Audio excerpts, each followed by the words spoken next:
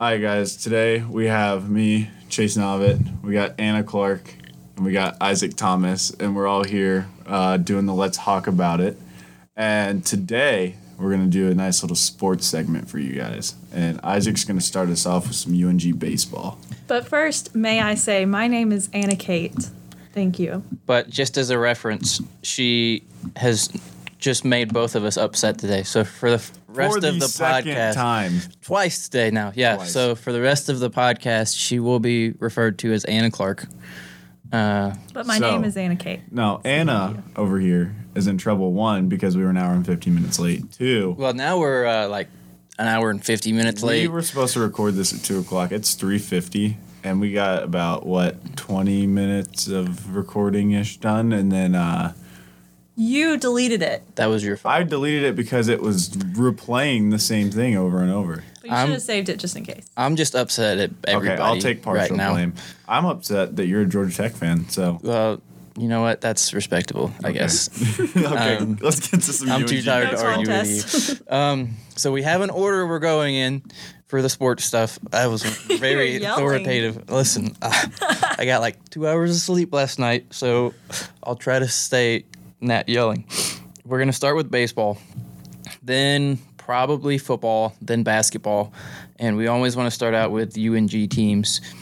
And so with that, the UNG baseball team just finished splitting a series against University of Montevallo, lost 2-12 on Tuesday, March 22nd, and then won 5-3 on March 23rd. They had 2 RBIs by Tim Conway, 2 RBIs by Cruz Taylor, and so they won 5-3 and are now 15-11 on the season, 4-5 in conference. They started out ranked in the top 25. They've fallen out of it, but hope to regain that spot with a couple wins over Georgia College this coming up weekend. I don't know if Isaac mentioned this, but we're going to go from baseball to football to basketball because we want to keep everything separated, but there's so much going on in sports right now because of the baseball lockout, March Madness, all the football deals that are going on, so... I totally forgot that March Madness was going on. Oh, yeah. It's crazy, too. There's games in should be in 5 hours, but it's been so long recording this. It's like 2 hours. But we'll get there. We'll get to that. What? We will. We're Teaser. on baseball. So We're on baseball. We'll stick to baseball. So with baseball, we all know about Freddie. Right. So Freddie's a Dodger now, and we all are hurt by that. But we all know the Braves, if you know what I'm saying. Yeah, there's the puns. I knew they were coming. But we all know whose fault it really is, and Anna really knows it's her fault. Chelsea Freeman. She's on our list now. What list is that? I don't know. It's just not a good list. Who else is on the list, just as a reference point? Gandhi. No, what? I don't know what kind of list this is. We were talking about Gandhi earlier for some reason. So it was on the quiz. One of the questions we had on the quiz that we didn't want to take mentioned Gandhi. Yeah, that's so right. We were like, that was the first name. But no, Gandhi's not on the list. I think Hitler might be on the list. Is that more accurate? I don't know if I would put Chelsea with Hitler. For but today, only Anna's on the list. Anna is on the list. She's on the list with Anna, me. Hitler, and Chelsea are on the list. Okay, that's all right. Anyways, my theory is that this was primarily Chelsea's doing because I really feel like in my heart, I always want to think the best of people. And I really trusted Freddie and I loved him. And yes, but you're not thinking the best of Chelsea by assuming it's her fault. Okay. She doesn't have a rebuttal. She doesn't know what to do. You're not wrong. I don't know what else I'm supposed to say to that. I mean, you're not wrong. Anyways, I used to be a very big Chelsea Freeman fan, and I never actually bought her clothes, but I always wanted to. I blame it on Chelsea because I think that she is an LA girl at heart, even though supposedly she's from Florida. She spends most of her time over in California doing whatever with her clothing line and stuff like that.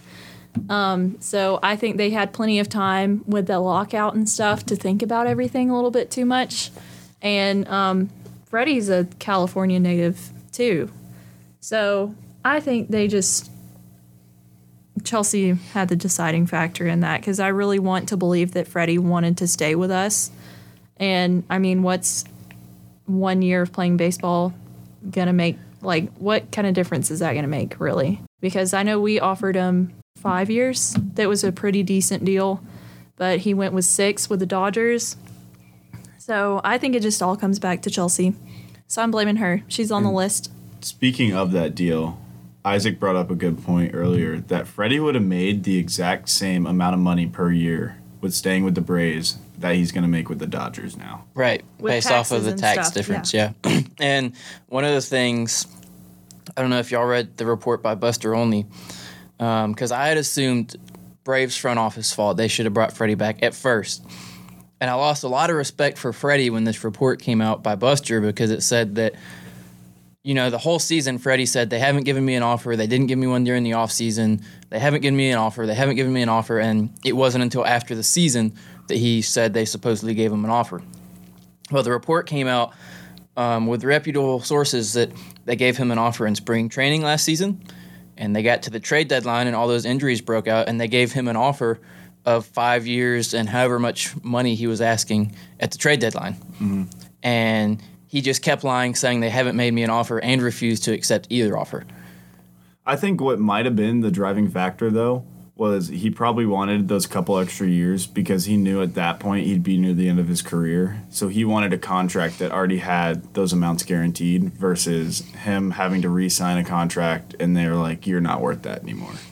Right. Well, and it looked like, I know his dad had said something about how he was just so upset when the news broke that they traded for Olsen because he was like, I can't believe they did that to me, yada, yada, yada. And so if I had to put blame on one person, it's Freddie Freeman's agent who messaged Alex Anthopoulos and said, you have 1 hour to accept one of these 2 offers that we give you or else we walk. And so Anthopoulos immediately called the A's, according to the reports, and was like, hey, we're going to make this trade. So I blame Freddie's agent because that's just terrible negotiating to just be like, yeah, you got an hour to All right, do Well, so this. also... who's the one person you blame? I'm The Chelsea. one- okay. He's agent. So... And let me get a name for agent. So, the person that I blame in this whole thing is not Anna. But okay, so listen to this. Chipper Jones at the World Series had told Freddie that if he messes with the Braves front office, they will move ahead without him. So he has to go ahead and make a deal. Freddie knew that he needed to make a deal. And he had one presented in front of him that's really similar to what the Dodgers offered him. And he didn't accept it. So yeah, Freddie's partially at fault here. Front office, no fault at all because they put in their effort. The agent, yeah, I don't like him. Chelsea, yeah, it could be her fault too. But you know who I really blame and who we should all be blaming in this? Rob Ew. Manfred? Rob Manfred. Okay, thank you. Okay, so with the lockout and everything, he definitely had too much time to think about it. And Rob Manfred is the cause of all of this. And 2, don't like the guy. 3, don't like the guy. 4, Derek Jeter. I'm glad he's out of the league for everywhere. I don't know why that's important, but I just want to throw that out. I don't either, but there was a tweet that I really liked that said the Marlins asked Derek Jeter to field a ground ball 5 feet to his right, and he said that was it, and that's when I left. And I was like, that's pretty good. Well, so, I mean, honestly, yeah, it's probably a little bit of everyone's fault, but am I mad about it? No. I'm sad about it, yeah, because I love Freddie, but, like, also, we have Matt Olson now. Right. And that deal, that's a great deal, and he's a great player. The stats are comparable. He's not going to be a Freddie Freeman for the Braves. He's not going to be that guy in the dugout. But now we have Ozzie and Acuna who are back, and Acuna is going to be lit up in the dugout this year. That much I know. We have Ozuna back too, which is a controversial thing, but he is back. They're all big voices in the dugout. So Freddie will be missed, but there will be someone that will step up and take his spot in that dugout. When we saw a big step up, too, even in the World Series from Max Fried, just with his presence, I mean, I think the biggest thing you saw from him is that man looked like his ankle got snapped in half in Game 6, I think it was, when he went. Stepped on. Well, Yeah, he got stepped on. And then he went off. Yeah, Morton pitched with a broken leg and struck out Jose Altuve. They were both in that Game 6 in the dugout still, and they were still like getting everyone going when they're like, one, he had a broken fibula. Charlie did, and then what did Max have? He didn't have anything broken, but I mean, when you look at it, his ankle went. No, yeah, you can't see that if you're watching the podcast. That made him mad, though. It did. He pitched a good game. But to continue on with the Freddie conversation, because in that, there was the Olsen conversation. We're on Olsen now. Oh, my gosh. It cleared up money. You traded away prospects that could be good one day to save money to sign people who are good now, like Kenley Jansen, who got like 40-something saves last year in 69 appearances. Who had a 2.22 ERA. I would call him the best closer in the MLB. He's top 5. Who would you call the best? I mean, it would. You have to ask more specifically, like the best career of every closer that's still, No. or like going into last year, who was the best closer? Because Aroldis Chapman is not anything anymore. Like, if you look at his stats when he came into the MLB, yeah, he was a great closer. But now it depends on the half, too, because Richard Rodriguez was the best closer the first half of the season. Rodriguez was really good last Then year. he just turned into a bust when he came to the Braves in the second half. Yeah. I mean, and then when you look at the second half, there was one pitcher that got 4 saves in the World Series and didn't allow a single run the entire postseason. Who was that? That was Will Smith. That's what I was going to say. Dude, okay, one, I have to respect Snitker for that. Snitker. I always say that wrong. But I have to respect him for that. People were like, why are you using him as a closer? You have such better closers and everything. And he goes, because I know if I put Will out there, he's going to get us the win still. He was like, it might not be a save. It might be a blown save, but the win's still coming our way. And I was like, you know what? That's respect. And after his postseason performance, I don't know really why we needed Kenley, but I'm not mad that we have him because now you put Will in a setup position, you have Matzik in a setup position, and you have Luke Jackson in a middle relief situation. There's only one Braves player that I have their jersey. There's only one player that I hate on the Braves. Is it Luke Jackson? Because let me tell you, I'm Luke Jackson's number 1 fan. I hope he's listening right now. Luke Jackson is a bum. Luke Jackson carried the bullpen like 3 years. You remember when he was a closer? I do remember and that. He went from long relief to closer because we literally, we could have went and been a reliever for the Braves that year. Do you remember? Well, yeah, I could go be a reliever for the Braves. You probably could too. A bad one, but we could. No. Right, but Luke Jackson did. Yeah, and he's still playing. And he's hilarious. The man has the best personality on the team. The problem I find with Luke is he blew so many big games over the last 2 seasons. Especially that game that he came into against the Dodgers when we lost, 4-3 last year, 2 years ago? 2020. He blew Game 2 and Game 4. That's true. Them. And ever since then, I have not liked the guy. See, I still love him. You know another reliever that had a 0 ERA in the World Series? Who? Luke Jackson. Because he pitched, half an inning? No, he pitched like 4 2/3 of an inning. Okay, well, I'll say this. If he proves himself this season, it's a different He proved story. himself last season. He proves himself in the postseason. He had the whole season. He had like a 2.6 ERA last year. I still don't like him. If he continues to play good, yeah, I'll like him. Well, either way, we have a bunch of guys down there, and we're just getting more. We traded or signed Kirby Yates. Come back from injury. I'm very excited about Yates. Soroka's coming back, who was my favorite before Jackson when he was healthy. Mike Soroka was my favorite player. Max Fried wasn't your favorite player? No, because I love Max Fried, but Soroka reminds me so much of Greg Maddux with the way that he pitches. That's true. It just gives me those flashbacks. I'll tell you this. So I know it has nothing to do with the Braves now, but I saw a video of Maddux back when he was, I think it was his 3rd season or something. He went out, he threw a complete game shutout in 88 pitches. Yeah, the man was an animal. That's crazy. He had 3 1-2-3 innings, 3 pitches. Not 1-2-3 outs, 1-2-3 pitches. I was like, that's crazy for any pitcher to do. There was, before we move on to football, because this is one of my favorite baseball stories, Maddox talked about, I don't even remember who the hitter was. We'll say Barry Bonds just for the sake of it. I know it's not, but I just want a name for the story. They were playing them the end of the regular season. Maddox had a no-hitter in the bottom of the 9th inning. And he came up to bat, and they had one pitch that they knew they could get him out with. And catcher gives him the sign, he shakes it off. Gives him the sign, shakes it off. They have a mound visit, and the catcher's like, what are you doing? And he's like, no, I don't want to throw that pitch. So he throws him something else, home run over the left field wall, breaks the no-hitter up. Still end up winning the game. They go to the playoffs and are playing that same team first round. And Barry Bonds, if that was him, doesn't get a single hit on Maddox the whole series because he kept throwing that one pitch that he knew he'd get him out on. Really? Yeah, and they said the catcher, I think it was Javi Lopez, was saying it's because he was always one step ahead of everybody. He said, I'm giving up this no-hitter. I know he's going to get a hit because when we get to the postseason, I'm using that, and I'm not going to let him figure it out come postseason time. So and that's what made him so good. He didn't want to throw it to him before then because he didn't want him to be like, oh, I know he's got that pitch in the arsenal. Right. He didn't want him to know that going into the postseason when it mattered. That's crazy. That's one of my favorite stories. That's what made him so good. Why he could throw an 88-pitch complete game. True. Okay, so last question. What do we think about a possible repeat World Series win? So you're trying to jinx us on a podcast again is what you're saying? She is trying to go well, actually, her last jinx did go our direction. That's... What? With UNG basketball. I don't remember that. She said they were going to win, and they did win. That's but true. Not as much as they should have.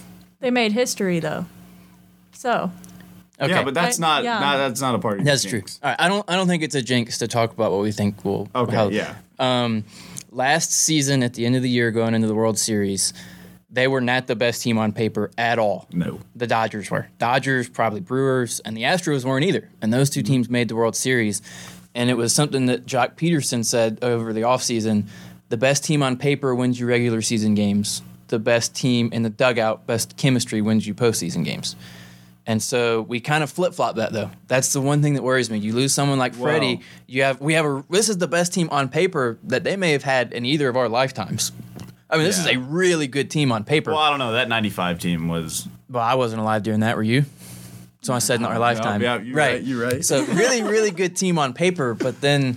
And if they can turn that over to a really good team in the clubhouse that gets along, we're in for a really good ride. But that's the question mark for me.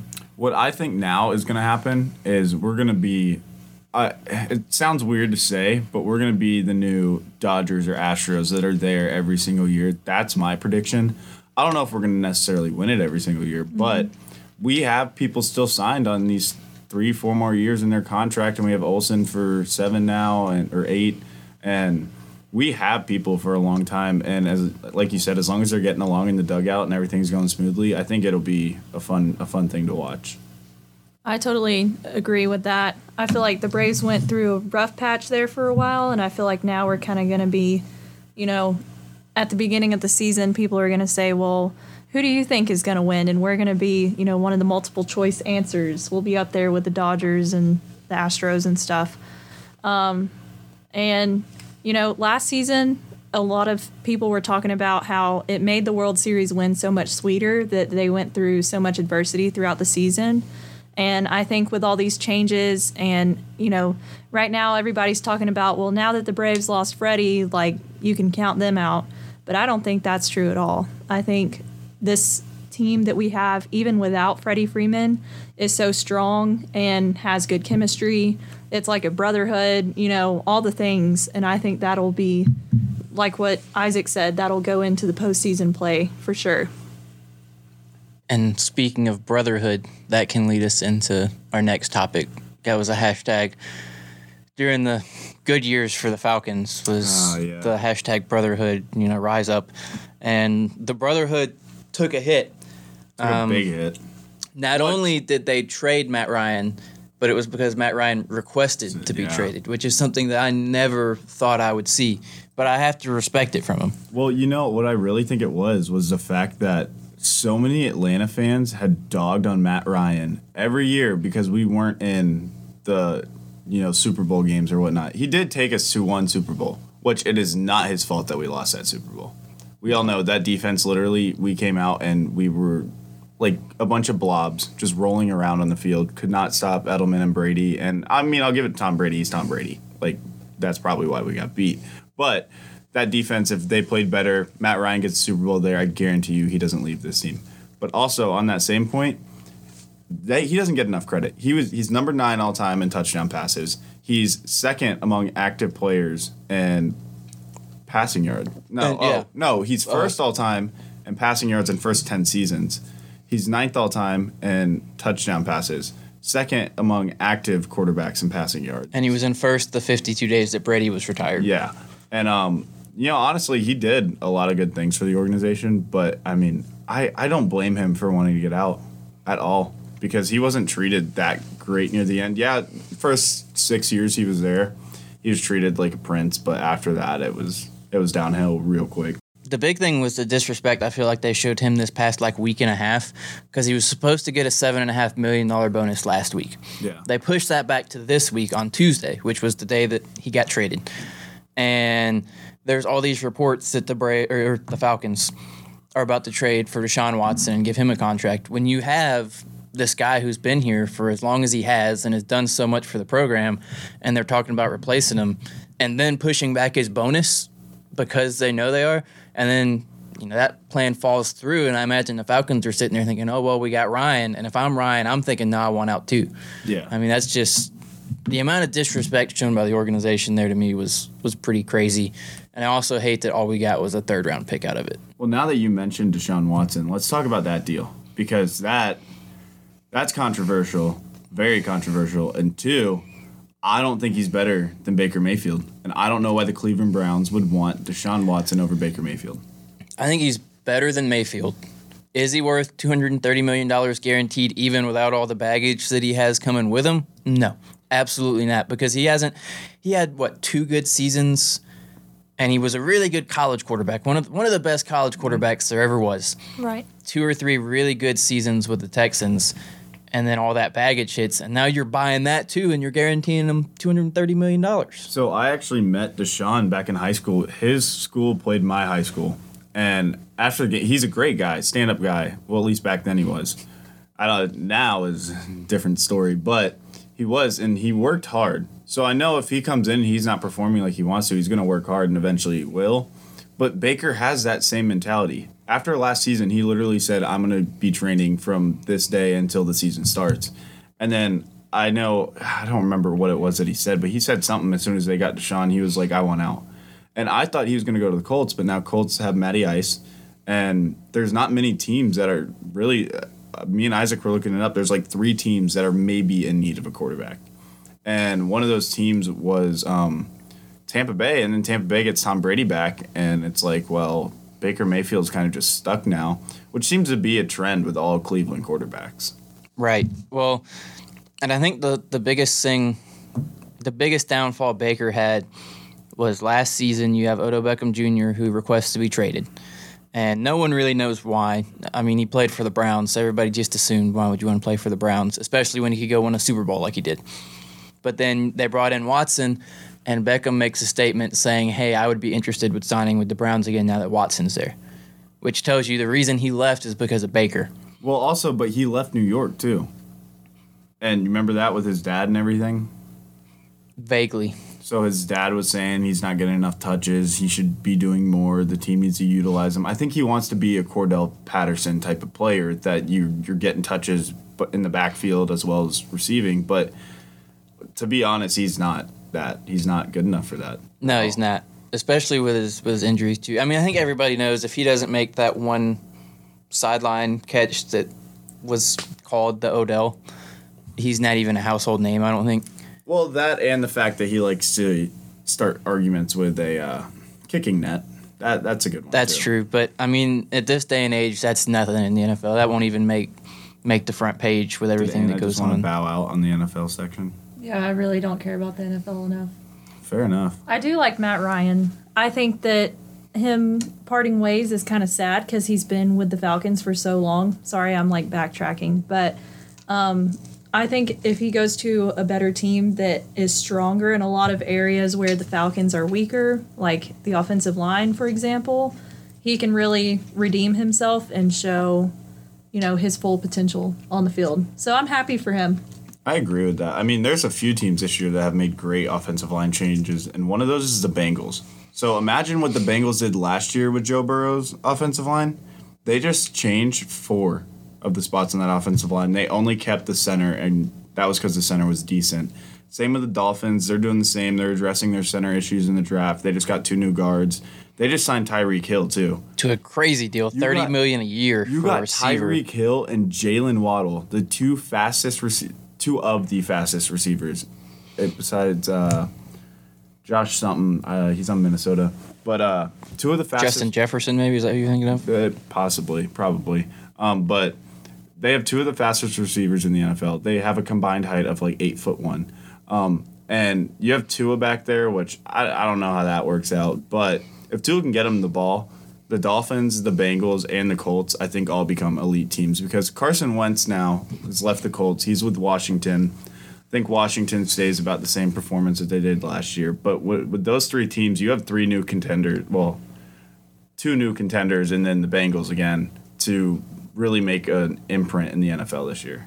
Yeah, I agree. And I think that was a big deal, too, for the Ryan deal is wanting to be competitive his last few years because he's on that edge of will Matt Ryan make the Hall of Fame, will he not make the Hall of Fame? Yeah. If he wins that Super Bowl, he's in the Hall of Fame. He's a lock. And you know what's funny is if he gets one, I don't think he's done at one. I think they could get multiple. If the Colts, if they really play around, a good offense is, or the best offense is a good defense, if they start putting some players on that defense that can show up each week, I think the Colts are real contenders for the Super Bowl each and every year with Matt Ryan at QB. Yeah, I mean, I agree with that. The AFC is just so good, though, offensively.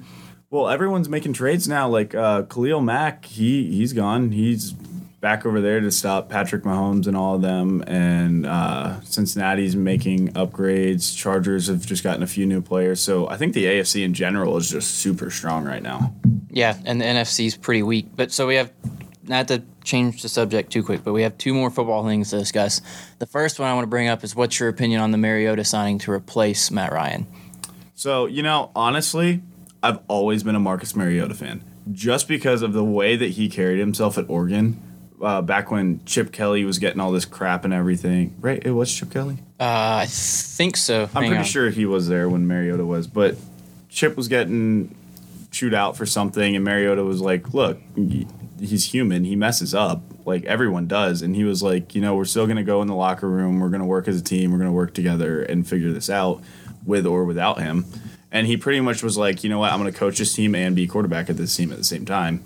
And after that, I just gained so much respect for him. And then he's at Tennessee. He performs decently, but then they get Tannehill, and they're like, this is our guy. And then you have Mariota throwing a touchdown pass to himself. I thought that was cool. So I really like it. I think it's great. It will give us a triple option threat as well, which not any team in the NFL has. So. Right. And as a Georgia Tech fan, I love the fact that that's going to be a potential option. He played, like you said, at Tennessee with head coach Arthur Smith, who's now with Atlanta. So they have that chemistry already. And I think the duo of him and Patterson is going to be a pretty deadly duo on the ground because I think that's going to help Patterson a lot because last season he kind of dwindled at the end of the year because there was no one else to hand the ball off to or to run the ball. And so I think having Mariota back there will make a big difference in how he can perform too. I am going to say, though, our offense in Atlanta is Mariota, Cordell, and Kyle Pitts. If you ask me a single name of an Atlanta wide receiver right now that's not suspended or traded, couldn't tell you. They got a receiver with the last name Zacchaeus. Well, now I know one. Because we lost Gage. He's gone. He's over in Tampa Bay now. We lost the backup weapon. Tight end that I actually knew that was from the Chargers. Don't even remember who he was now. Julio's a free agent. Julio is, and he's going to go to the Colts. I was going to say he's probably going to go to the Colts because him and Matt Ryan just have a connection. Yeah. Which, I don't blame him. It's a smart move on his part. Tennessee didn't work out for him. He gets paid. He gets out of the deal of a place that obviously wasn't working out for him. He was a big bust in my fantasy this year. But I think it's rather that or he does come back to Atlanta because he went to Alabama, but he was raised over in Georgia. I think that he just wants to be in the South. I think he likes it. And if he makes that move to Indiana, hey, good for him. Yeah, I think those are his only two options. Coming off that injury, I'm not sure anybody else is going to give him a contract that he wants. You say that, but then I was thinking the other day, the Dolphins are trying to get rid of Devontae Parker. And who is almost the exact frame as Devontae Parker? Julio Jones. Exactly. And so the Dolphins have like negative $6 million on their payroll now that they just paid Tyreek Hill so much money. Yeah, but whenever they get rid of... So they're releasing not Gesicki, their other tight end, and then probably releasing Devontae. Julio's not going to get a big deal no matter where he goes. After last season's performance, that's improbable. But the biggest deals he would get would be in Atlanta or Indianapolis. Yeah, I would agree with that. Or going to a team that's already has a history of a bad receiving core like Chicago, because aren't they losing Allen Robinson? That sounds like there's so much stuff happening. I think like Chicago or Jacksonville might be his best bet at the biggest deal because they're in desperate need. Or Green Bay now that they've lost Devontae Adams. And you got to think, Aaron Rodgers, he was done a while before, and now you take away his only weapon. And when I say only weapon, it's no disrespect to the receivers that they have, but Rodgers and Adams has just had a connection. I think, that Julio Ryan connection. Exactly. The Tom Brady Wes Welker connection, Tom Brady Julian Edelman connection, the Tom Brady Tom Brady with pretty much any of his receivers, but like Wes in different Welker eras. Yeah, and so that brings up to one more thing we had to discuss about football is the person we thought that was going to replace the Ryan Julio connection was Calvin Ridley, who his year and a half that he played, especially that last half year, looked really good, and then takes a break for mental health reasons.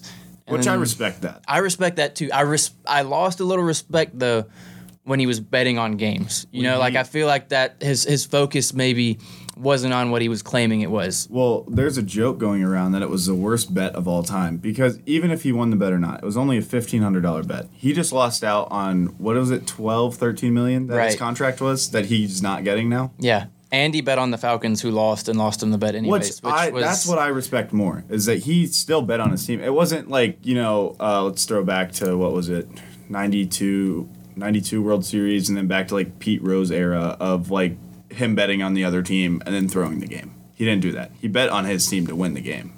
That's true. And I mean, 1 year seems pretty hefty for me, especially considering all the people that have done so much worse and don't have that long of a suspension, i.e. Deshaun Watson, Kareem Hunt, the list goes on and Josh Gordon with his 12th drug using offense? Well, he's on like a 3-year ban because of that. Well, now. No, he had a PED ban that was lifetime, and then they lifted it because it was marijuana originally, so they lifted it, but then he started using actual PEDs thinking he wouldn't get caught. Like, bro, you tell me you're out of the NFL 3 years and you come back looking better than any of the receivers in the league. Right. Without any extra help? Yeah, no way. And you don't think you're going to get a surprise drug test? And which I hate, because Josh Gordon would be probably number one receiver of all time, and I will stand by that if he never had any of these offenses. I'll have to disagree with that, but I have the biased opinion that Calvin Johnson is, just because the Georgia Tech boy. I mean, he's just that was just a freak of nature that shouldn't be allowed to play sports. But Gordon was going to be really good. Of course, he was on the Browns too, so he was kind of stuck in between a rock and a hard place. I do think there's one thing that we need to mention with all these quarterbacks making moves. We saw what Stafford did last year. Yeah. He makes a move to a new team. He takes them to a Super Bowl. Which one do you think, out of all the new quarterbacks that have moved around, who would you take as your favorite to take their team the furthest this postseason? I'm trying to think of all the different quarterbacks that have moved. So we got Brady coming back. I'm going to count that as a move because he did announce his retirement. We got Deshaun Watson. We got Matt Ryan. We've also got Mariota. We've got...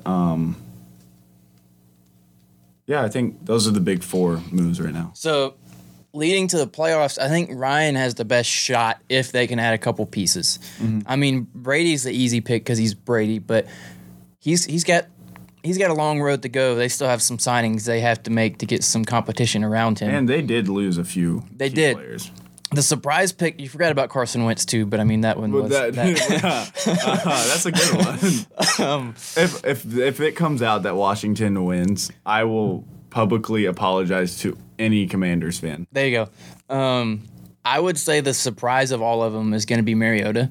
Mm. If he had one more weapon, as awful as the NFC, especially the NFC South is, I think you might see us in a wild card. Mm-hmm. If they had one more weapon, because they signed Lorenzo Carter, signed another safety from Georgia, got some pretty high draft picks. So I think he's going to surprise some people. I think you're having another 500 season out of him. Yeah, and I think it's a 2-year deal, right? Right, 2 years, 18.5, I think. I think if Atlanta stops with their defensive picks that never work out in the draft, and they actually draft for something that has longevity to it, there's a chance that he gets an offensive weapon out of this draft. And some people say rookies come in, they're not ready for the league. I have a wide receiver over in Cincinnati that says very differently right now. Right. I have a wide receiver over in Cincinnati who won me a fantasy football league because he put up 300 yards and 4 touchdowns in week 16. That man, he literally came in the league and he said, "Yo, Joe, you just want to continue what we did in college?" Yeah. And, with something like that, that's going to be a dangerous weapon too. But, yeah, I agree with you. I think Mariota's a sleeper on it. I think if he gets a weapon with them being in the NFC, there's a high possibility you'll see him in a wild card game. Yeah, I don't see them going anywhere past that just because I don't know if he's – I think he's the caliber – He could be like Tim Tebow when Tim Tebow was on Denver. And let me tell you, I'm Tim Tebow's #1 fan too. Because that guy knew how to win. And I think that's the good thing about Mariota for Falcons fans is Mariota's a winner. Yeah. Like, you're not drafting – or you're not signing the best quarterback, but you're signing a quarterback that's a winner. I love how Anna just bowed out of all of this. Like, quite literally. Yeah. She's about half asleep right here. Like, we were both falling asleep before this started, and she was like, guys, you got to wake up. You got to get excited. And now here we are awake and excited, and she's just off on her own planet. And it's funny because she got more sleep than both of us combined last night. Yeah, that must be nice. Must be nice. I got 2 hours. He got 2 hours. So did you sleep more than 4 hours? I did. She probably slept 4 times as much. That must be nice. But so do we want to segue into basketball? Let's move on to basketball because I have a cool story actually. Okay, we need to start with UNG though. Okay. We said we were starting everything with UNG. And then I'll go into my cool story. This is where I'm sure Anna's going to chime in because she's like the UNG women's basketball person. She already had it pulled up on her phone. Do you want to just do all of it? I'll just give you the microphone. I'll just talk about all of it. So, unfortunately, the women's basketball season came to an end last night. We're sad about it for the seniors. And, we were kind of hoping for a national championship, as one should. But they did have a history-making season. They've never made it as far as the Final Four in the NCAA. They have a lot of accomplishments on the season.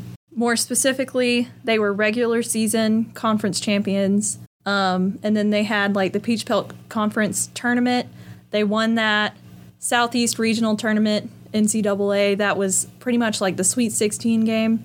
Won that. So then they were able to make the trip to Birmingham to the Elite Eight, which they did a couple of years ago. And Abby Franklin and Julianne Sutton were both on that team at the time. But this was the first time they've ever made it to the Final Four. So that's just like a huge accomplishment in itself. I mean, it would have been better if they would have, gone further. But we got to be thankful for what we got with that one. Also, I have to talk about Julianne Sutton, not just because she's a friend of mine, but because she is very highly decorated now. I would have to pull up a list to see all of the things that she's accomplished throughout this season and in her career. As of yesterday, she was named the WBCA National Player of the Year. For Division II. For Division II, yeah. Well, that's what the WBCA is.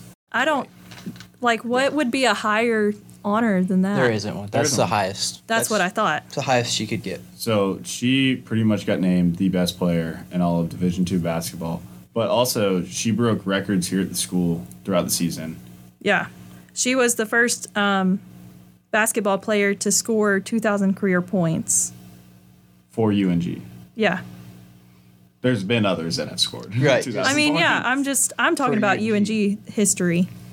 I'm sure she's made some national records as well. I don't know what those would be. I would not be surprised at all if she's broken, whether it be an in-game record or her stretch of double-doubles. She had 17 double-doubles this year, which is just ridiculous for any leveled athlete in basketball. You look at who was the double-double, triple-double kings in the NBA 5 years ago, and that's Russell Westbrook, James Harden, and LeBron. I think the most double-doubles they had. Granted, they have a lot longer season, about 3 times as long. I think LeBron's record was 31 in a season. Westbrook had that one crazy season where he had 38 combined triple-double, double-doubles. So she's doing this in a third of the games, and she had 17 of them. Right. I mean, there's Julianne Sutton, and then there's like LeBron James, you know? Like they're right there next to each other. Kobe's got to be somewhere in there. Well, yeah. I think Kobe's above LeBron by ages, though. LeBron's not on my top 5 list of all time best players. LeBron's not even in my top 10. He was before he wanted to become a political activist. That's a discussion in just a second.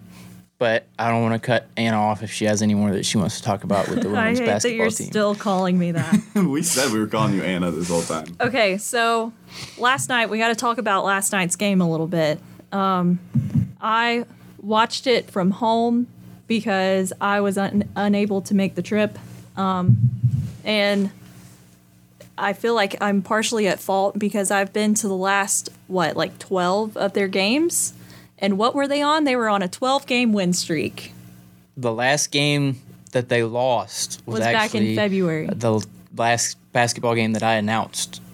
And then they went on that 12-game win streak. Yeah. After that. I didn't announce I was there for that one, too. No, you weren't at the last one I announced. I wasn't? No. So, So what you need to start doing is you got to start announcing. And then just don't announce for 12 games. And just stop. 13th game. See, I did that with baseball, and then they went on a 4-game losing streak. So I think it's only a basketball thing. No, yeah. I'm just saying do that for the women's basketball. And then for the guys, you got to announce every game. Even when you're not going to UNG anymore, you got to come back and keep doing it. You could be the next Craig. That's true. I could be the next Craig or the next Walker McCreary. That means nothing to anyone that's listening because they have no idea who Craig is. I even have no idea who Craig is, but I already like him because his name's Craig. Right. Yeah. No one's ever met a Craig that didn't like. Likeable guy. All right, this wasn't on the list, but Wait, I'm not done. Hang on. You started talking about something else. Sorry, continue. No, I started talking about the game last night. You have to talk about Caroline Martin, though, just so you know. Caroline Martin, she did play all 40 minutes of the game last night, but she put up 28 points. And she drew probably about 1 million fouls. Because, 1,000,007. Yeah. That's pretty much what she's known for. And it took the announcers on CBS Sports about halfway through the game to realize that she does the same move every time, but it works.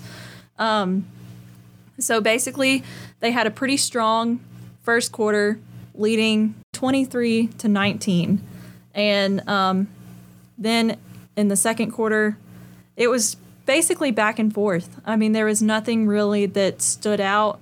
I know that Josie dropped a couple threes, but she only had 9 points on the night. She only hit 3 threes, and that is kind of low for her.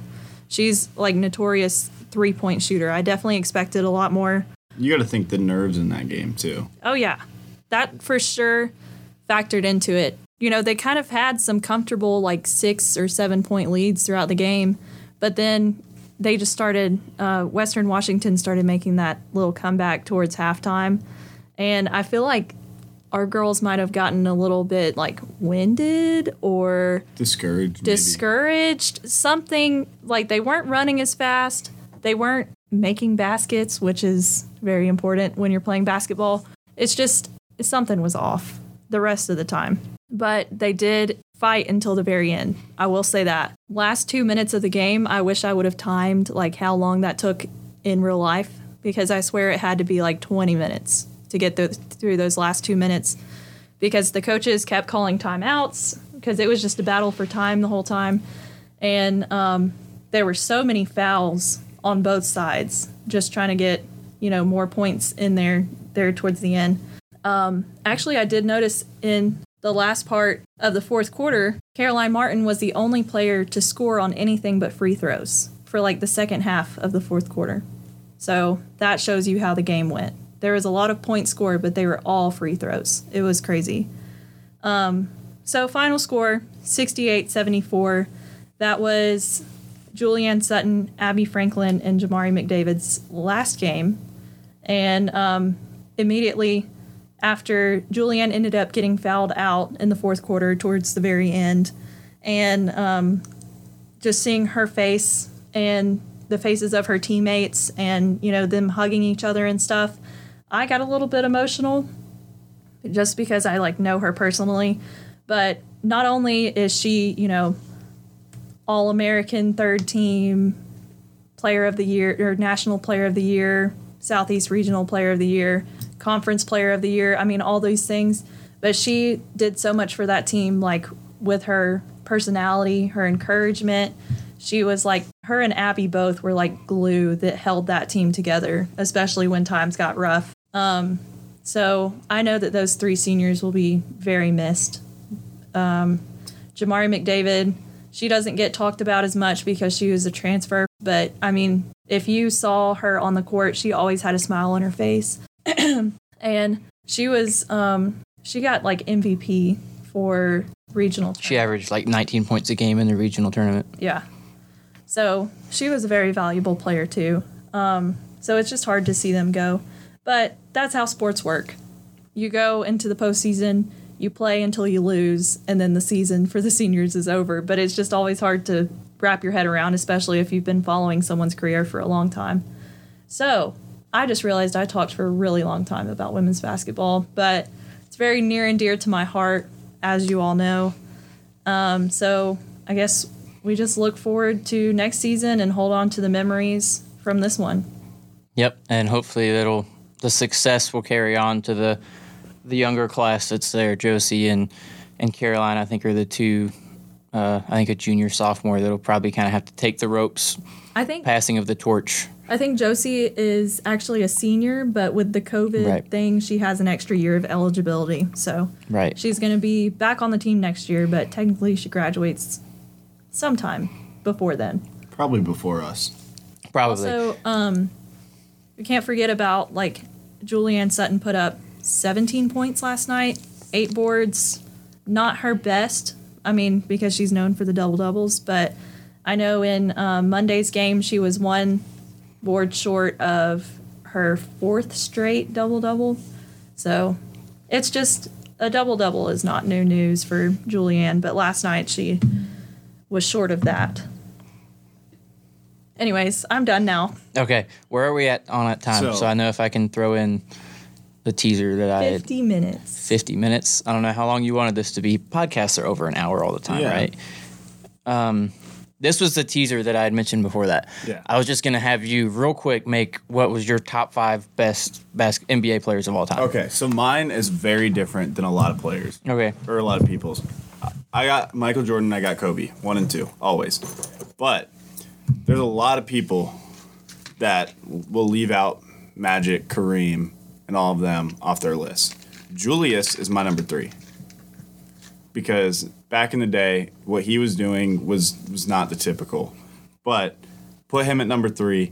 And then 4th is always weird for me because there's someone that deserves it, but then there's someone that I want to put there because they were a better player. They just did not play as many seasons. And I want you to try and guess who it was. Who you want to put there? Who I want to put. Like a before our lifetime player? He was probably, no, he still played in our lifetime. He played in our lifetime, and you wanted to put him there, but he didn't play long enough to put him there. What position? He played shooting guard. Shooting guard? Ray Allen? Mm-hmm. Oh, good guess. But, well, Ray played long enough. It's not that. It's just he didn't put up enough numbers when he was younger. And then he got stuck in that big trio that went down to Miami, so he wasn't getting as many shots up as he should have. But when he was a Celtic, if you put that performance throughout the whole entire career, like his prime as a Celtic, he's top 4. Just because of the type of player he was, the shots that he could do, all of that, everything. Who I do put at my number 4, who no one will ever agree with, is Vince Carter. That man, the long ability... If that word, the sure. Longevity, long ability of, I'm using it. The long ability of that man was just incredible. Like, he stayed consistent his whole career. Exactly. And that's the only reason I put him in my top 5. Because my top 3 are, they're athletes that, like, they went out there, they proved themselves. But I put him at 4 just because of his longevity, and then I put Wilt Chamberlain at 5 because Wilt Chamberlain... I mean, I guess I'd argue I'd put Chamberlain above Vince Carter, but I just put Vince Carter there because, like, he was a part of basketball for, 25 seasons? Right. That's crazy. Who else do you know that has gone that long in their career? Nobody. Exactly. And if you can stay that healthy and you can be performing at the level that he was for so long, it's just impressive. So my top half is very similar to yours. The bottom half, it changes a lot. I got Jordan 1, Kobe 2. I think that's kind of the obvious. Yeah. I know a lot of people that disagree with that, but I think that's the obvious picks. 3, I go Shaq. See, I was thinking about putting Shaq in my top 5, but here's the thing. Shaq couldn't shoot a 3 free throw. He probably still, you could put him almost layup. He's still not going to make it. That's true. And that's a lot of the game, I know, but the fact that he was such a threat that there was the strategy for teams was literally called Hack-a-Shaq, and it was foul him and make him shoot free throws like that. That just shows, in my opinion, that he is a top 3 because they literally we just have to foul this man because we can't let him actually have the ball. You know how mad people are going to be at our top 5s? No, they're going to be livid because mine gets a lot different here too. So I actually have a tie at 4 because it's the 4-5, and I can't put one above the other because of when they played and because of how great they both were. And honestly, at times they've been up in my top 3, and that's Magic and Bird. They both were just no other player besides Magic and Bird carried a franchise like they did. Yeah, everyone else had a crutch with them. Scottie Pippen, Shaq had Steve Nash, or who else with him? LeBron always had his super teams. Larry Bird was playing, he led Indiana State to the national championship, and Indiana State might be one of the worst college basketball programs in basketball history. Well, Larry and Magic are my 6 and 7. I only leave them out of that top 5 because Vince Carter doesn't deserve a top 5, but in my opinion, I just loved the way he was. But if I had to put one of them in, it'd probably be Magic, not necessarily just because of his basketball career, but because of all the crap that he had to deal with while it was going on. That's true. And I would just like to say, not because I'm trying to make you not mad at me anymore, but we literally have the same top 5. Same order? Yes. First off, I'm actually kind of surprised that you have an NBA top 5. I didn't even think that you watched the NBA. Honestly, no. But those were the first 5 names that popped in my head. And I while he was going through his little rundown, I was putting it together, and yeah, that's it. Which, I mean, I respect it because obviously that means your top 5 means something, because if she doesn't watch NBA that much and she was like, what are the first 5 names that pop in my head? Right. It's it shows something that they deserve to be recognized. Right. And Bird and Magic, part of the reason might be a bias at the 4 and 5 because they're my 2 favorite players to ever play. Yeah. I mean, the NBA would have gone under if it wasn't for Bird and Magic. So I think, mostly because of Bird, but then when Magic came in, and then that rivalry between them. And right, because they came in the same year. That's what I love about Larry Bird, too, is because when all that stuff was going on with Magic, he was like, I don't care. I will still play against him. And people were like, well, he shouldn't be in the league. He could give me AIDS and all this. And it's like, no. Bird was like, I don't care. Competition, I want the best out there. I want to play against the best. And he was like, give me Magic. Right. Well, and that's – So I watched the Bird Magic documentary yesterday. Yeah. And one of the things I liked about both of them is that they didn't let anything outside of the game distract them. There was a whole lot going on when it came to segregation back then, and neither of them let that distract them at all to we're here playing basketball, and that's all we're going to do. I mean, Bird and Magic both even held press conferences to say, we're not worrying about that stuff, we're just playing basketball. Which... both huge pioneers in the game. Especially, now not a lot of people mention it, but Charles Barkley, Shaq, and all them, they don't come through with the same treatment if it wasn't for the Magic Bird. I don't know what you want, camaraderie that came with it. And everything. Basketball is not the same in general. A lot of things aren't the same without that. And it's the same thing. You have Jackie Robinson, and then you have in the NFL you have so many, but there's a lot of big differences that would be going on without these key players that had played. So yeah, I definitely recognize them as some of the top players ever played in the NBA. But going from NBA, I have a cool story about March Madness. So there is a mother that coaches for Notre Dame, and her name is Neil Ivey. And she coaches Notre Dame. They're in the Sweet 16 right now for the women's bracket. And the men's bracket, her son, he's on Purdue. They're in the Sweet 16. So that's so weird that, one, obviously, like, if you're coaching basketball somewhere, you probably played before. So if you reproduce, your kids are going to have athletic talent. But her son is a top-level collegiate athlete. He's in the Sweet 16. She's in the Sweet 16. How weird is that? Like, you're just, like, calling your mom after your game. You're like, hey, we won. She's like, I know, I'm watching, and we're about to go play ours. Okay, I'm going to watch. Yeah, I actually didn't know that. That's a super cool story, though. That's the great thing about March is that there's just so many different stories like that come out that you don't see in any other sport. Well, that's why this podcast is so long right now, because there are so many things going on right now in sports. And we still have the whole March Madness discussion to go, too. Okay, well, if we want to keep going in this March Madness we got to compare brackets at some point. Did you make a bracket, Anna? I did. Who'd you have winning? Tennessee. Ooh. She had Tennessee winning. Who'd you have winning? I got North Carolina. They're still in it. Guess who I had winning? I think we had talked about this. It was like Iowa, right? I had Iowa winning it all. I went for the crazy pick. I'm an SEC fan above all. Even though I hate Tennessee orange and you wouldn't catch me dead wearing that, I totally support an SEC team making it, and winning. I had Duke and Tennessee facing off for the final, and I really don't remember much of what happened in my bracket before that, but Tennessee lost. So therefore, I'm not even paying that much attention to it anymore. And who do we have? Is it St. Petersburg? St. Petersburg, the 15 seed, who's playing 11 seed, I think it is, Miami. Dude, okay, that Miami-Auburn game, crazy. It was crazy. And Miami came out and they said, look, Auburn's overhyped. We're going to prove it right here. And the ACC's underhyped. Oh, yeah. But St. Petersburg, I read something yesterday. You know how they have all the NIT deals that collegiate athletes can sign now? Right. The shooting guard for St. Petersburg just signed something with Buffalo Wild Wings. So after their game, he's sitting at a table with 40 things of Buffalo Wild Wings in front of him. I thought that was amazing. And that literally comes from the hype that came around March Madness. Right. And I think it's so great now because if you go back to the Wichita State comes out of nowhere, BYU comes out of nowhere, all those Cinderella teams. Gonzaga used to be one of those. Yeah. And if they had NIT deals back then, because those players on those teams are still household names that before you're like, who is this guy?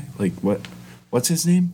And it's like, dude, if they had NIT deals back then, it's like, okay, well, that man's just made his entire career. And I love it too because a lot of these athletes, they've put their bodies on the line for so long that eventually they're going to give out.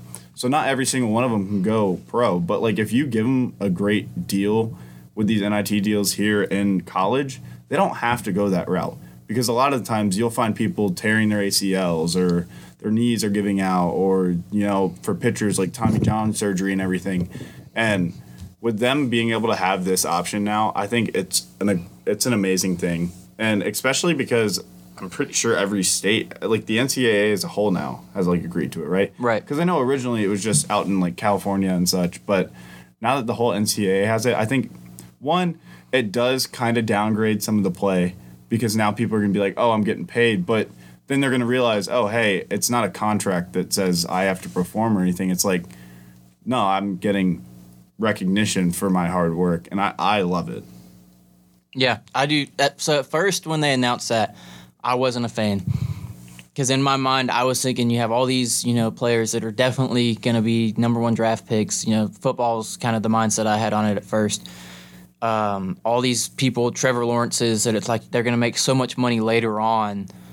Why does it matter now? But as I see all these smaller schools, your Jacksonville State and football with Deion and all those players, I kind of see the effect that it has on. Well, the funny thing is, it's not even all these big name players that are doing these deals because they're right. Their expectation is focus on what we got to do now. We're gonna go and make it. I think Zion signed a advertisement deal 3 days after he was drafted, and that was with Adidas, right? Yes. The shoe that keeps breaking. Right, the one that he broke. But so those big name players, they know they're going to get those contracts. So they're not even trying to mess with it here in college. But then you have people like this St. Petersburg guard that his draft stock was probably not very high. And, it's not anything against him. He may be a great player, but it's just because of where he's going to school, the exposure that he's gotten throughout the season is not as much as these big schools. But now he's gotten this contract that he can set himself up for the rest of his life with it. And I think that's just a great thing. And it gives smaller players like that more incentive to keep going out there and proving themselves, because now that he has exposure. If he goes out there and he proves himself for the rest of this March Madness, it's a different story. His draft stock may just go straight through the roof. Right. And that's, like you said, that's the great thing about March is you have all these players that are getting their recognition. I mean, you saw that previous years. They were already more well-known players than maybe this guy for St. Petersburg, but you had your Steph Curry leading like an 11 seed Davidson. You had Yamarant leading a 12 seed Murray State. So you had a lot of these really good players getting their recognition come March, and now this is just kind of carrying over on that. And not only that, but that guy, if he wants to play 4 years, he doesn't have to worry about, do I risk getting undrafted by declaring for the draft so that I can make a living, when he's like, I can keep playing college basketball that I love because I have this deal in place that'll help me make my way through college playing basketball. And not only that, it's encouraging people, the ones that do get these deals, they're going to stay in college all 4 years. They're going to get a degree. And I think that's one of the biggest things that I've seen with a lot of athletes now, especially ones that are coming from single-parent homes. They're saying, yeah, I'm staying all 4 years because I promised my mom or my dad that I am going to get a degree. And it's like, I don't care that my draft stock is perfect right now. I don't care if I go out and mess up season. I'm going out and I'm making sure that I get educated so I know I have a backup plan. And I think that this just furthers that, and now people are going to keep going that direction. Yeah, which I think anybody that was against them paying athletes with sponsorships like that, I feel like that should be the one thing that should turn everybody. Because one of the things that everyone always hates is that athletes aren't staying and getting their degree. And so I think it's been working out great. And it doesn't matter, I know, but I'm going to mention it anyways. Politically speaking, if you wanted free college or whatnot, or if you don't want free college, having these athletes getting paid and having all these endorsement deals that bring more money to the schools is the first step of going in that direction. And I know that it's a very controversial thing, so I'm not going to stay on it too long, but this will be a key point that will be brought up if it ever does get discussed. Yeah, I think you're right. I think that this will bring up a lot of different discussions, the fact that they're doing these sponsorships, and I think it'll help out a lot of schools. I mean, as a Georgia Tech fan, as bad as our program is, it's helped our program with a lot of funding to try to be good in the future at least. And so I think it's going to help a lot with smaller schools or schools that are struggling. And Kate, what do you think? Anna? Wrap it up. She said, I don't have an opinion on this one. But, okay, one more thing. We'll go to the NBA for a second for the Hawks, because we haven't mentioned the Hawks. John Collins, what you thinking? I don't even remember what his injury was, to be honest with you. I know that he just got injured, and, I mean, it's him and Trae Young. 2 years in a row he's been right. injured. And so, I mean, it's been him and Trae Young. I mean, you traded away Cam Reddish, so there's not much left now but Trae Young. I mean, that guy, he doesn't get the credit he deserves. He's one of the top 5 best players in the NBA right now, probably, just based off of his shooting ability alone. Just the numbers he puts up. He's putting up like 45 a game. And now, talking about top 5, Trae Young in Madison Square Garden might be the best NBA player of all time. Not of all time. I will give him like top 3. It's crazy how good he is. The numbers, though. In the Garden. Oh, God. So, I mean, I think they're still a playoff team without Collins, just because of how good Young is. Will they make a run like they did last year? Probably not. But I think you might see some big moves made by the Hawks in the offseason. I think the Hawks are definitely going to go towards – they have a very young team, which is very good in a lot of cases. But I think they're going to move towards keeping Trae as that centerpiece and then moving towards getting some older players that are more experienced, especially – so you saw how LeBron said he's going to go to wherever his son gets drafted. Well – I heard rumors that the Hawks were thinking about it. Not that Bronny's any good. He's 3-star athlete at best, in my opinion. But you get him, you get LeBron. You have LeBron, Trae, and Bronny as your guards. You put who's our center?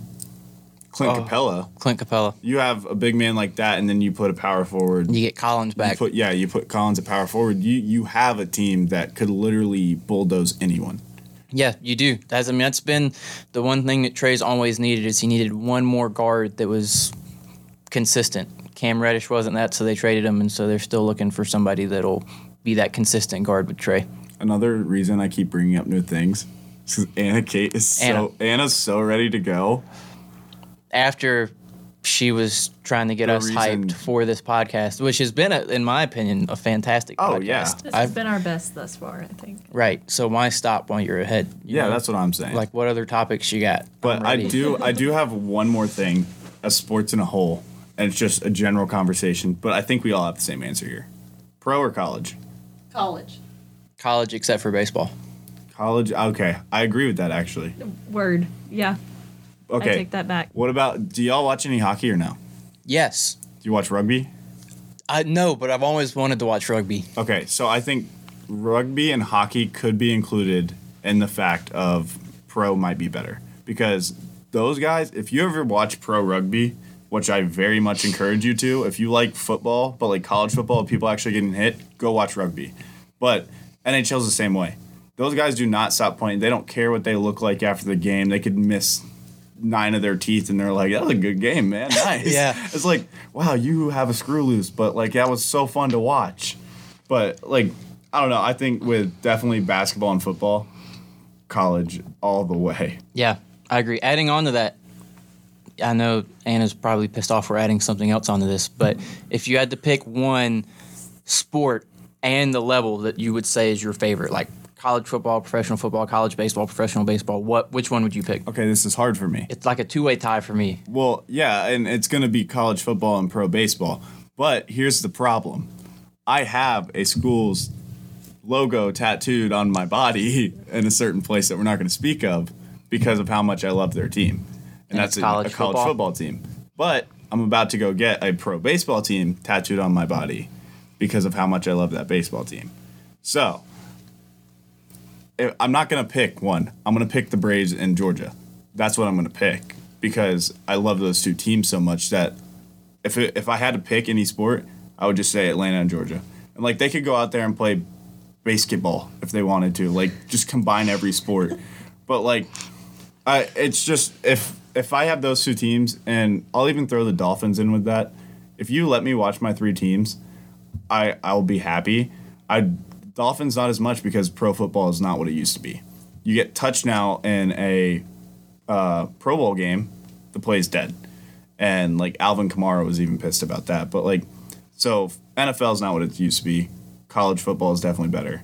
But if I really had to pick one, I'd probably have to go MLB just because I played baseball for like 14 years of my life and I love baseball. And that's something I could never get tired of. I have a pretty similar answer. So definitely if I could choose college football and MLB baseball, but if I was forced to choose just one sport, I would go with football.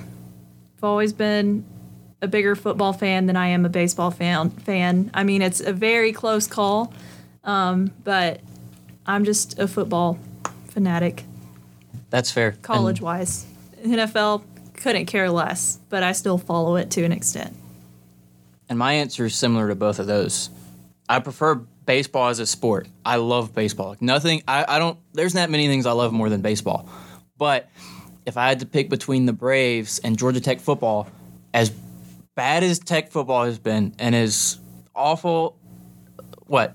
Why are you giving me a weird face? As bad as Georgia Tech football. Did you forget he was a Georgia Tech fan? No, I can't wrap my brain around you choosing Georgia Tech football. I haven't given my answer yet. I haven't given my answer yet. Let him finish. Listen, I didn't interrupt your answer. So Hey, I'm done being nice now. Well, I'm still upset, so that's fine. I lost my train of thought. You're about to say something along the lines of, I would die for Georgia Tech football even though they suck. Okay. Not die, but so the Braves, watching them win a World Series was probably one of the greatest sports moments that I've ever got to see. I mean, we all three wanted to see that, and I'm sure probably cried tears of joy. I know Anna did, and I did. I definitely did. Right.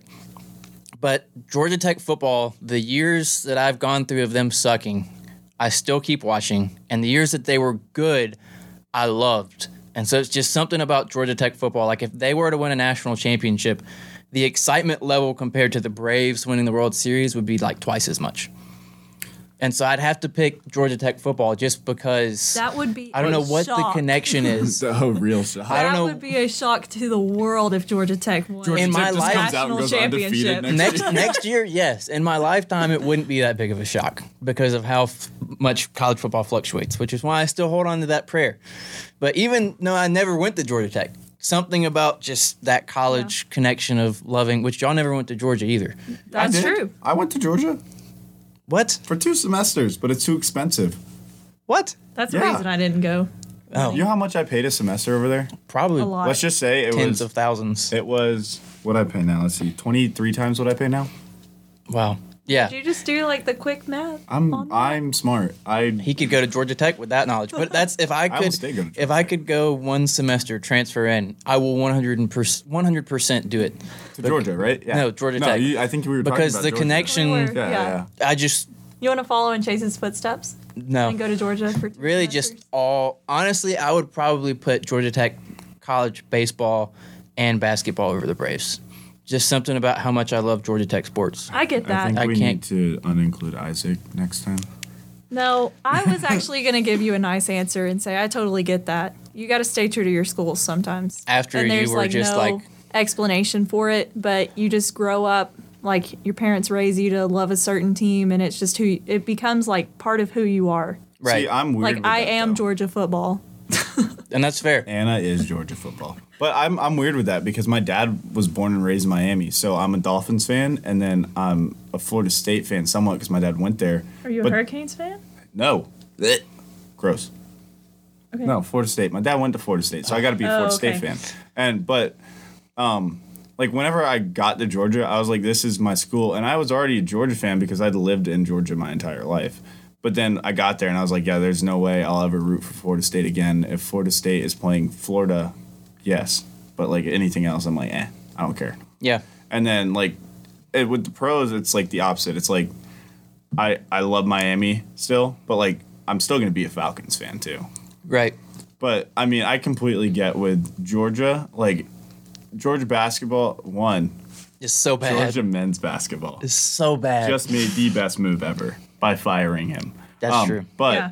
Georgia men's basketball, women's softball, well, just softball, baseball, and football. Like, if they win a championship, my excitement is like through the roof. But the Atlanta Braves winning, nothing compares to that in my book. That's fair. But adding to what What? Anna had said, I'll call her Anna Kate now because I'm agreeing with what she's saying. I'll call her Anna Kate one time. Is the family connection that she kind of brought up. You're raised one way. You weren't raised a Georgia fan, quote unquote, because your dad's a Florida State fan. So they won't mean quite as much compared to the Braves as it does for Anna Kate, who probably grew up watching UGA every day with her family. And that's the thing. My family is a Braves fans, but they don't go out and watch every game. Yeah. Every Saturday, at least 3 people in my family are scheduling our weekend around going and sitting on the couch and watching Georgia Tech football. And Well, so I see, think I'm that the plays a same way big with deal that. in your team. See, I'm the same way with college football and everything. Like, my entire weekend is college football because Sunday I will not be moving because of college football. But You mean Saturday? no, I meant what I said.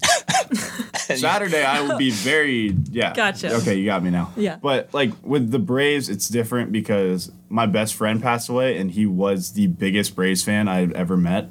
And I loved the Braves, and he loved the Braves. And then after he passed, I was like, you know, if the Braves ever win a World Series, that will be, like, one of the greatest things in my life. So that's the reason that I say the Braves are over Georgia in that Okay. sense. Because before that, when the Braves won the World Series, I was like, you know, wow, that's pretty great. But like when Georgia had won the national championship, I was like, those two together though, like there's no better year in my book for sports. The Oh, yeah. Dolphins could go on like 10 years straight of winning Super Bowls. It compares none. Right. I cried when the Braves won the World Series. Tears of joy. So happy about that. But when the Dogs won the national championship, cried tears of joy. Then you could not wipe the smile off my face for about 2 weeks straight, probably. I mean, that is just what, since I was a little kid, like that was what I wanted every single year. It was like, finally they did it. Since Dooley's Dogs in 1980. They were the last ones. And then 41 years later, here we are. Yeah, 41. And I know the Braves went like a long stretch without it, but I don't know. I can't really pinpoint why, but the Dogs winning the national championship, that was it for me. I mean, best thing ever. Yeah, that's fair. Obviously, it wasn't for me, but... And I hate Alabama so much.